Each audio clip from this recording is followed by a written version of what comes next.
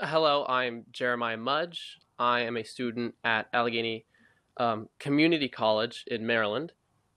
But I think that the major thing that people need to do to have good discourse is to find the common ground, the things that you agree on, before you get to your solutions, because that's where things get divisive.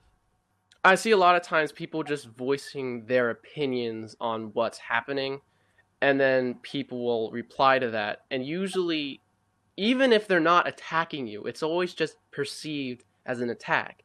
And then you immediately reply back with that standpoint, kind of defending yourself, and it just is like a bloodbath. Like I a lot of times have tried to debate people, and I try to debate people, but then they're always like, well, why are you trying to argue with me? And social media, it just removes the emotional standpoint of a conversation.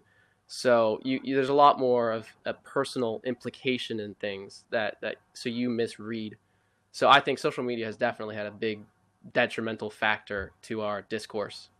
One of my best friends actually completely disagrees with almost all of my politics, and um, he we've been friends for a long time before we ever got into politics, but we have a really good understanding of each other and our politics.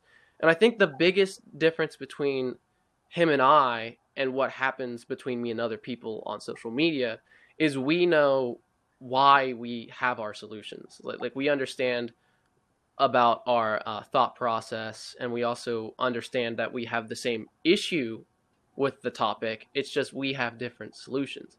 So when we have discussions about politics, it goes really well.